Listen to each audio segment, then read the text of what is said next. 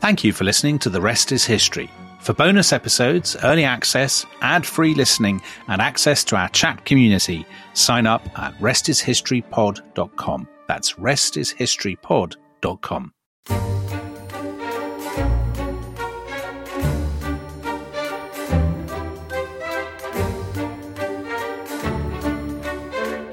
Hello, welcome to The Rest is History. We are talking the fall of the Soviet Union. And in yesterday's episode, Dominic, we reached 1987, the 70th anniversary of the Russian Revolution. And how are things basically on the ground in the USSR at this point? How is the anniversary being marked? Is there a sense of optimism, of enthusiasm, or just kind of disinterest, or what's the mood? So they're not going well. So Gorbachev is, this is such an immensely complicated story. And I'm trying to sort of simplify it as much as possible. So Gorbachev is slightly torn between two different camps. He has the reformers who want him to go further, faster, and he has and the leading reformer is Boris Yeltsin. Has he taken on that mantle by this point? Should we talk about him? We can introduce Boris Yeltsin now. Now, we're going to do Boris Yeltsin in the 1990s in a subsequent podcast because it's such a complicated and huge story. And this is an absolutely fascinating thing because the relationship between these two men, I mean, this really is an example of individuals mattering in history, Tom, because I think the relationship between... It's so ironic, isn't it, in the context it is, in the context of the Soviet Union. The relationship between these two men and the way they don't get along is so crucial to this story. Had they got along, the Soviet Union might well still exist. And the war in Ukraine would not now be happening. So he's brought in by Gorbachev to be basically to run Moscow. Exactly. He's been in a place called Sverdlovsk, which was called Sverdlovsk at the time, but it's Ekaterinburg. So it's the place where the Romanovs were executed in the Urals. Now, Yeltsin is a very different character from Gorbachev. Gorbachev is more idealistic and a kind of reader and all that sort of stuff, and a committee man, a man who loves tinkering with constitutions. Yeltsin is, as we all know, he's ebullient. He's a populist. He likes a drink. He's great at glad handing the crowd. He can be a bit of a clown. He can be a bully. He's this larger-than-life, kind of incredibly impulsive figure. Yeltsin wants them to go faster. In 1987, so actually, round about the time they're celebrating the anniversary of the October Revolution, Yeltsin says, I've had enough. He's been attacked. He's very sort of sensitive, Yeltsin. So he's been attacked by hardliners, and he becomes the first person ever to resign from the Politburo. Mm-hmm. And Gorbachev is absolutely outraged by this, thinks this is terrible. And there's this sort of campaign against Yeltsin. Yeltsin, and this is not a story that a lot of people in the West, I think, are as familiar with as they should be. Yeltsin tries to kill himself by stabbing himself in the chest with some scissors. He's taken to hospital. And basically, when he's in hospital, being pumped full of drugs, because people say he's gone mad and had a nervous breakdown, Gorbachev says, you have to come to a party meeting, a Moscow party meeting, to be ritually humiliated. This is so Dostoevsky, isn't it? And he is. I mean, they pump him full of drugs. He comes out of hospital and he has to sit there while everybody else says, Boris Nikolaevich, you're a capitalist running dog or whatever they're saying. And he has to take it, and he never forgives Gorbachev. It's like the brothers Karamazov or something. It is. It is. And he's determined, of course, to get his revenge. And that plays such a big part. Yeltsin feels completely and utterly humiliated.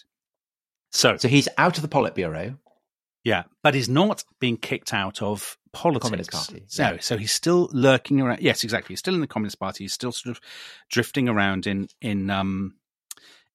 political life. Now, the economic reforms are not going well at all. So you get the queues. They've always been queues, but they're getting longer and longer. There are shortages in the shops. There's also more and more problems in the other republics, kind of demonstrations and all this sort of stuff. And Dominic, is this both with Perestroika, so the reorganization, and Glasnost opening, is this because Gorbachev by 87, 88 is essentially, he's reached a kind of halfway house where he doesn't have the benefits of either? Exactly, Tom. Exactly. I mean, how often have you seen this with kind of Roman emperors or with kings or medieval kings that you have to choose? And Gorbachev thinks I have to keep my sort of foot in both camps. He also, to his credit in some ways, he doesn't believe in violence. I mean, he very rarely, there are examples in Georgia and most famously in Lithuania where he uses troops to kind of repress uprisings. But by and large, he doesn't like doing it. And there are some historians, I mentioned Vladislav Zubok, who basically imply if he'd been tougher, more ruthless, if he'd accumulated more power instead of giving it away, and he'd been quicker to use the sort of forces of law and order. He didn't do it, but he should have done it. Well, to paraphrase a leading historian on the that's me about the Princes he of should Power. have been more Richard III. Yeah. But what Gorbachev does is he's being blocked, and he says, well, the way to do it is to have even more democracy. So he has this massive thing called the Congress of People's Deputies, which he launches the plans for in the summer of 88. Is this akin to Charles I summoning a parliament back after the years of personal rule, or Louis XVI summoning people to the States General, the States General to It has a bit of that, I suppose. The Congress of People's Deputies is absolutely enormous. They're going to have like 2,000, I think it's 2,250 members, and from that will choose a Supreme Soviet, and he will also be personally elected for the first time as president, not as general secretary. So it's a way of kind of bypassing the party. It is, but it's properly democratic, right? I mean, there's a proper democratic element in a system that hasn't had a democratic element like that for a very, very long time. So dissidents are elected. There are kind of nationalist figures from the Baltic states. There are people like Andrei Sakharov, the dissident scientist, very famous kind of figure in the West at this point. And there's Yeltsin. Exactly. So, but Tom, what happens is it's also on telly. It's on TV. And this is the first time this has ever happened. And the BBC did a brilliant documentary about this many years ago. I can't for the life of me remember what it's called. And you can only see it on sort of very obscure websites because it was a brilliant kind of if you like TV series about committees, this is the one for you. Right.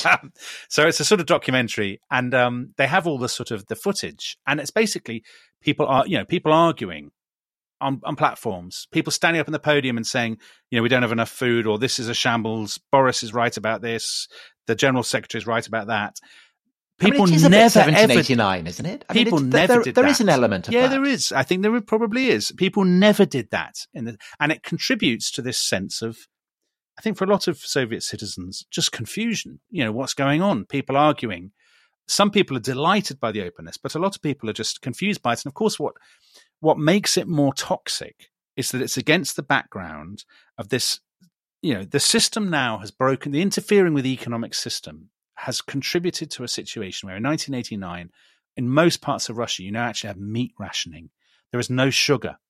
The factories, the fields and the collectives, they're no longer supplying the shops in the cities with what they need. But against that, by this point, you can read the Gulag Archipelago, can you not? You can indeed. Yeah, you can. This is the great but a lot of dissident work by Solzhenitsyn. But of course, a lot of people don't. This is the thing with and of course they don't want to read it. I mean, you'd rather have a steak or something. Yeah, they'd rather have some meat. But also, Tom, a lot of people, if you've been brought up to think one way all this time, and then you're suddenly told, well, what you thought was a lie, there's a very famous article published in 1988, which causes a huge hullabaloo by a woman called Nina Andreeva, very well known to kind of Soviet historians, where she basically says, stop attacking Stalin. Because it's Stalin, right? So stop you said lying about our history. This kind of, these wokists tearing down statues. yes. Because you said that for Gorbachev, it's all about Lenin. Yeah. And so therefore Stalin is cast as Stalin essentially the baddie, the guy who had come in and ruined it. Real communism hasn't been tried. This idea that, what we've been living has been a bit of a lie and we've taken a wrong turn and we need to. A lot of people are just they're offended and upset and disturbed by that. They don't want to hear it. And of course, it's easier to hear that when you can have some sugar. If there's no tea, no milk. I mean, what is it? 1989, 1990. In Moscow that winter, there is no milk, no tea, no coffee, no soap. Meat is rationed. You need to get to the shop at kind of when it opens. All of this. And against that background, people think, well, this is all going horribly wrong. So that's why, by the way, when the Berlin Wall falls and the Eastern Europe, why there's so little Russian reaction. Partly because Gorbachev doesn't believe in using force. It's partly because he's idealistic and he thinks, well, they'll stay in the socialist camp because it's obviously a nicer, kinder, more touchy-feely camp than the capitalist West. It's also because he and the others are so absorbed with their own colossal problems. And where is Putin? So Putin is still in Dresden. Putin's famously in Dresden when he burns his files, supposedly, when the Berlin Wall falls. He says to somebody, we need to do something. And the guy says, well, we can't do anything without orders from Moscow. And he says some line, what is it? He says, Moscow is silent, or something like Moscow says nothing. And for Putin, he later on says he says, supposedly after he becomes president, he says to some of his men, Russian history has produced two really bad, incompetent leaders. They were Nicholas II and Mikhail Sergeyevich Gorbachev, because they were weak. They were weaklings. Whereas his two great heroes are Peter the Great and Stalin. Yeah, well, I mean, that tells you all you need to know. Basically, don't rent your house out to Vladimir Putin, as we discovered in our Parties podcast, because he'd smash it up, as like he's smashing up Ukraine. Right, so we're into 1990 now, Tom. So the Warsaw Pact basically has drifted off. Russia is moving towards this. The Soviet Union is moving towards this kind of multi-party politics. Industry is in a state of collapse. A lot of Gorbachev's sort of more reform-minded allies have deserted him because they think he's not going fast enough. But crucially, what's happening now is that the party elites and the people who run the state enterprises in the different republics are now beginning to think, I don't want Gorbachev and a sort of shambolic interference in my affairs, and maybe I should be riding the tiger of kind of nationalism. So you start to see, obviously you get the upsurge of nationalism in the Baltic states because they remember, that they were basically snatched by Stalin and they want their freedom. But in other republics now, the nationalism is becoming more and more of a thing. And also within Russia itself. And also, well, this is the fascinating thing. Boris Yeltsin becomes in the spring of 1990, he becomes the elected leader of Russia. So Russia is 50+% of the Soviet population. And like a lot of these republics, they're starting to declare their own sovereignty. They're saying, well, we are actually sovereign. We're not just kind of provinces of a Soviet system. We have our own, our own personality, our own kind of we're legal entities in our own right. So Yeltsin, basically reformer, he's capitalizing on people's frustration at the queues and stuff, and their frustration with corruption and all these kinds of things. Yeltsin basically establishes Russia as a counterweight to the Soviet Union. So for the first time, you get this sense, I think, 1990-91 of almost kind of parallel governments. They're competing for advisors. They can have different economic programs, all of this kind of stuff. And there's a lightning rod for that, isn't there, in Vilnius? Yeah. So Vilnius is when he does use violence. That's the exception. Gorbachev does. So and Yeltsin opposes it. And Yeltsin basically says to the Russian troops in the Baltic states, don't use violence. Yeah. So I think Yeltsin is much more of a kind of let them go. Gorbachev is torn. He believes in the Soviet Union. He doesn't want to see anybody leave the Soviet Union. He hates violence, but he's persuaded to use troops against the TV station in Vilnius, and they kill 15 people. And it's against that kind of background. So you've got economic meltdown.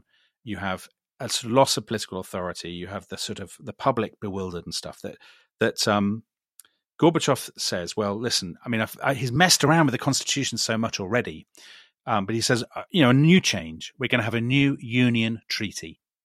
So replacing kind of 1922, which we talked about in our 1922 podcast at the beginning of the year, we're going to have a new union treaty, and that'll be signed in August. All the republics will sign it, and it's basically signing up to a new model, slightly more decentralized model of the Soviet Union. Kind of, it's like we're reaffirming our vows, basically. Mm-hmm.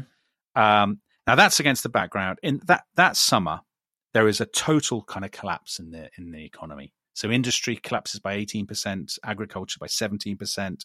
They're running a massive deficit now. They can't afford to import consumer goods. At that point, there is a road not taken, which you sometimes hear talk about in the West. So there is talk in the summer of 1991 of George Bush Sr.'s administration intervening with a kind of Marshall Plan for the Soviet Union. And I think there is a case that this is a great what if. Because there's a guy. What would have happened? Well, there's a guy called Grigory Yavlinsky, who's a Russian reformer, and he cooks up a scheme with a Harvard academic called Graham Allison, and that's basically to lend the Soviet Union to give the Soviet Union billions of dollars, and establish them as a partner, so that Gorbachev to basically bail Gorbachev out. And Bush says no. Congress won't back it. We're not in the business of flushing money down the drain, which is what will happen. The Soviet Union is a communist country. What are we doing? All this kind of stuff. They don't do it. What would have happened, who can say, Tom? I mean, maybe I think Gorbachev had lost so much political authority by that point already that actually that would have been money down the drain, brutally. Yeah. Certainly wouldn't have saved. I don't think it would have saved Gorbachev. Probably might not have saved the Soviet Union either. But it might have cushioned Russia's transition to democracy. Okay, let's take a quick break there, and we will see you after some ads, or not after some ads if you are members of The Rest is History Club. Whatever format you're listening, we will be back with you very soon.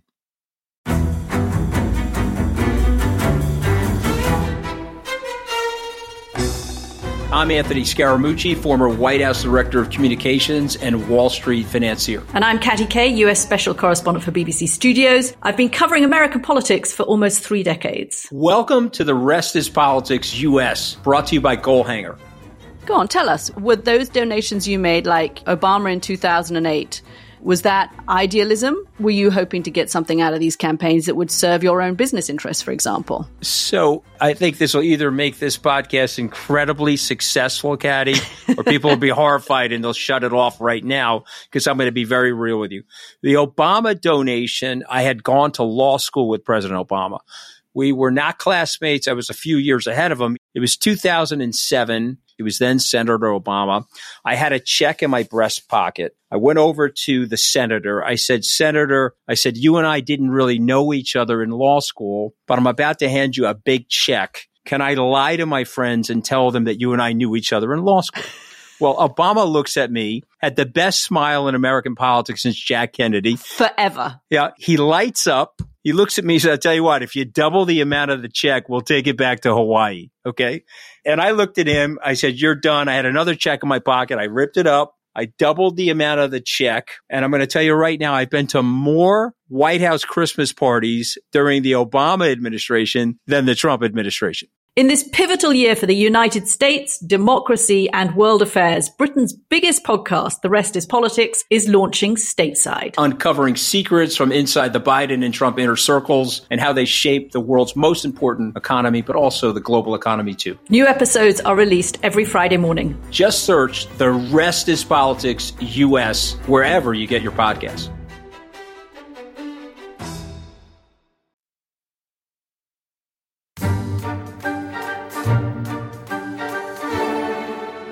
Hello, welcome back to The Rest is History. Gorbachev is struggling to keep the Soviet Union together. Does Yeltsin have a feeling it would be better for Russia to get rid of all these kind of various deadbeats, as he sees them, these appendages to Mother Russia? Is that his attitude? Some people may think, listening to this, may think, gosh, this has got a bit of kind of a United Kingdom sort of arguments about devolution and Scottish or Welsh independence kind of vibe to it. Because definitely there are people now in Russia for the first time who are sort of saying, do we need all these Islamic republics in Central Asia? They're just... The problem, though, is that 25 million Russian speakers live outside Russia. I mean, that's the context for the world we're living in now. That it's a bit like, Germany... We'll get into this in the next podcast about the Weimar Republic parallels, but that is a problem. But Yeltsin is, I think Yeltsin, the sense I get from a lot of the books on this is that Yeltsin is completely fixated on his rivalry with Gorbachev. And he's not thinking kind of particularly strategically about Russia's future in the next 20 or 30 years. He's thinking, how can I establish myself as the sort of primus inter pares instead of Gorbachev? Dominic, it's not just Gorbachev against Yeltsin, is it? Because there are also, lurking in the background, communist hardliners. Yeah. And in August 1991, they launched basically an incredibly incompetent coup. Yeah. But I remember walking through London and seeing a kind of newspaper billboard saying coup in Moscow and thinking, oh, God. Yeah. Again, because a bit like the headlines at the moment, this was a headline that could have come from an alternative reality novel in which, the world gets blown up or something. So being very nervous. I'm a bit younger than you. My mum woke me up to tell me the news sort of first thing in the morning. So that was Gorbachev being arrested in his dacha, wasn't it? Yeah, he'd gone to Foros in the Crimea where he went on holiday. And one day, so it's 2 days actually before they signed, they're going to sign the new union treaty. And the hardliners think this will give away so much power forever and we'll never get it back. So they cut off his telephones, they pitch up, they kind of basically want him to resign. He doesn't want to do it. They form a state emergency committee. As you say, it's a complete shambles. They don't arrest Yeltsin. They don't take control of communications. They don't take control of the Russian streets. And Yeltsin has his moment in history. I mean, they've handed it to him on a platter. And he seizes it with this, because we said before he was this ebullient populist character. I mean, anyone who lived through this will remember those incredible scenes. You know, Yeltsin gets on a tank. He commandeers a tank. There's amazing photos. The tank driver's got his head in his hands because, you know, he's basically been humiliated. Yeltsin has seized his tank. There's a great crowd around him. He reads a proclamation in which he says, you know, this is a coup of reactionaries and all this. He takes possession of the Russian Parliament building, not the Soviet, not the building of the Kremlin, but a building called the White House. Ironically, the Russian Parliament. And for a couple of days, it looks like the coup plotters are going to storm the White House and kill Yeltsin, but they don't have the guts. They're all absolutely hammered or shaking or just sort of sweating and gibbering in their various offices. They don't have a plan. They don't over heavy uniforms. Well, they're actually, if you look at the footage, I always remember the footage. Their leader was a guy called Gennady Yanayev, and he was shaking when he read. Well, he was their front man. He wasn't the leader. He was shaking when he read his proclamation. They were all wearing the most terrible suits. I mean, those suits in themselves are a very bad advert for the Soviet system. Supposedly, this is the moment when Putin resigned from the KGB. I mean, I say resigned. I mean, there's a question about whether he ever left the KGB. But later in his sort of, you know, his, as it were, official biography, it was claimed that this was the point where he broke with communism, Putin. But I mean, whether that's true, none of us can. To side with Yeltsin? Yes. Well, we'll get into how Putin and Yeltsin form their relationship in the next podcast. But yes, it's just impossible to say what Putin's position on all this is. I mean, my sense is, but he's not there at the White House with Yeltsin on the tank. I mean, he's watching from the distance. Yes, he is watching from a distance. So, okay, right. Gorbachev, the coup plotters lose their nerve. Gorbachev returns from the Crimea, and then we talked about the humiliation for Yeltsin. Now it's his turn, his chance to turn the tables, and you know, again, incredible that this was played out live on television. He basically gets Gorbachev to a meeting of the Russian Supreme Soviet, so basically the government that Yeltsin controls, and he says, you know, live in front of, he says, here's a list of all the people, your aides, your appointees who collaborated in the coup, read it out. And he makes Gorbachev read it out in front of this audience, terribly humiliating. And then Yeltsin just suddenly has the momentum. He bans the Communist Party in Russia. He says, we're going to move to a market economy, you know, immediately. We're going to have, you know, shock therapy is looming. Nobody knows what that means at this point. But he says, you know, I have the economic sort of medicine that will fix what's gone wrong. Alternative. Yes, very Thatcherite. But at the same time, this is the point when the various republics start to go their own way. So Yeltsin says, yeah, fine, let the Baltic states go. The real question is Ukraine. So the leader in Ukraine, a man called Leonid Kravchuk, is the classic example of somebody who all his life has just been a complete apparatchik. And now, he wants to hold on to his power. He wants to hold on to control with his mates of the state enterprises and stuff. And so he jumps onto the Ukrainian nationalist bandwagon. He declares Ukrainian sovereignty, and he declares a referendum for the 1st of December 1991. Why does he do this? The answer is, I think, because he looks at those two people, Gorbachev and Yeltsin. You think if Gorbachev wins, Gorbachev will sort of, you know, Kravchuk had equivocated during the coup. He thinks if Gorbachev wins, Gorbachev will basically, you know, it's not good for us. He'll mess with us and our system and our privileges and stuff and our control of all this stuff. If Yeltsin, you know, I don't want to be stuck with Yeltsin commandeering it for Russia and sort of, you know, him taking it over. So the best thing is basically we take it over ourselves and we'll control it ourselves. And I think a lot of so if you look at the first post-independence leaders in all those Soviet republics in Central Asia and so on, They're all the people generally who are running the Communist Party in those places beforehand. And the same thing happens in Belarus, right? Exactly. And Yeltsin and the Belarus and Ukrainian leaders all meet up in a wood hunting lodge. Yeah, in a forest. Yeah, in the forest in Belarus. Yeah, so they go to a place called Belavezha. As you know, Tom, I've been to Belarus myself. Yes, great admirer of its chocolate. So they meet up, and they basically the leaders of these three republics behind Gorbachev's back. They sign a deal. They'll all become independent. They'll have a very loose association called the Commonwealth of Independent States, and that's it. Bang goes the Soviet Union. Nobody in the Soviet Union, by and large, 20% of the people in the Soviet Union want this. 80% do not want this. So this is not happening as a result of massive public protests. It's not happening because after years of, mounting sort of passions and street violence. It's happening largely because of rivalries and desire for self-protection among different parts of the Soviet elite. Well, we talked about the collapse of the Roman Empire and the way that in the West, in the 5th century, chunks of it start splitting off because local bigwigs start to appreciate that they're likely to have more authority, more wealth, more position if they go independent. And you're essentially saying that much the same thing is happening in the Soviet Union. It is actually a remarkably... It's kind of barons carving up territory. It is barons carving up territory. Interestingly, I was just reading this book today, the Zubov book, Collapse. He says he has stuff in that I'd not seen before. There are people around Yeltsin who say to him that December 1991, are you just going to go and say yes to the Ukrainian guy? What about Crimea? What about Donbass? I mean, they literally say these places.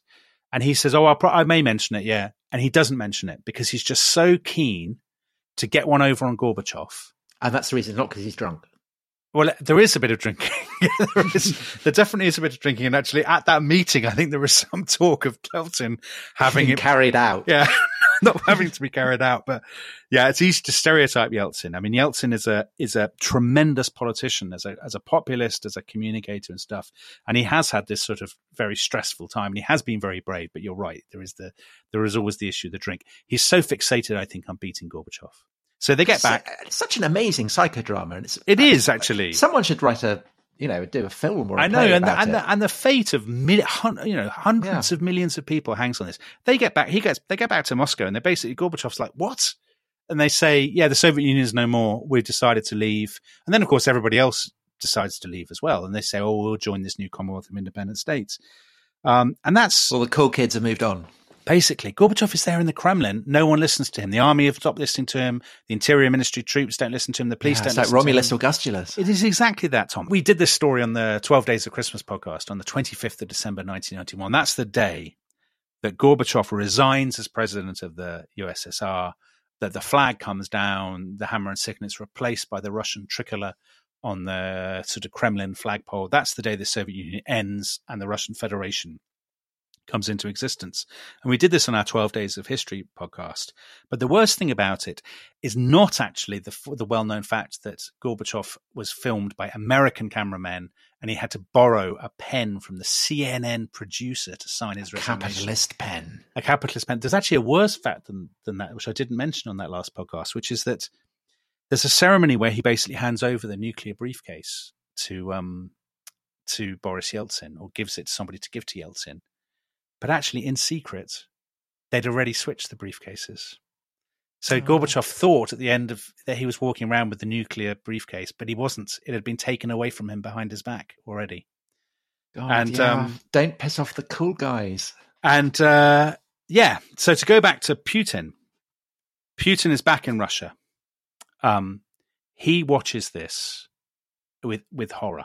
For him, as he later says, the collapse of the Soviet Union, he's called it the greatest geopolitical catastrophe of the century. And it is an extraordinary moment because at a stroke, the empire that had been inherited by the communists from the Tsars fragments. The 15 republics go their own way. Suddenly, there is this nation state called Russia that has 88 different federal subjects in it. So it has lots of Muslims. It has Chechens, Tatars, Tuvans, all kinds of people in the kind of in the steppes and the forests of the East. And suddenly it's a nation state that feels like it's lost a colossal amount of status. And also has lots of its citizens outside its borders. Lots of people who maybe either think they're Russian or speak Russian. Exactly. Okay, well, so what a dramatic moment. The Soviet Union has come to an end. Russia has been born. Yeltsin has replaced Gorbachev. Putin is kind of swimming in the shallows like a kind of baby shark waiting to taste a bit more blood. And I think we should leave it there. And tomorrow's episode, we should see what happens under Yeltsin and how it is that Putin ends up becoming president. See you again tomorrow. Thanks very much. Bye-bye. Bye-bye.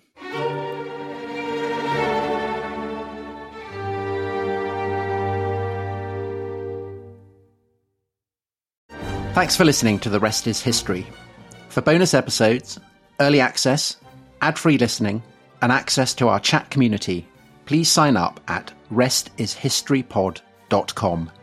That's restishistorypod.com.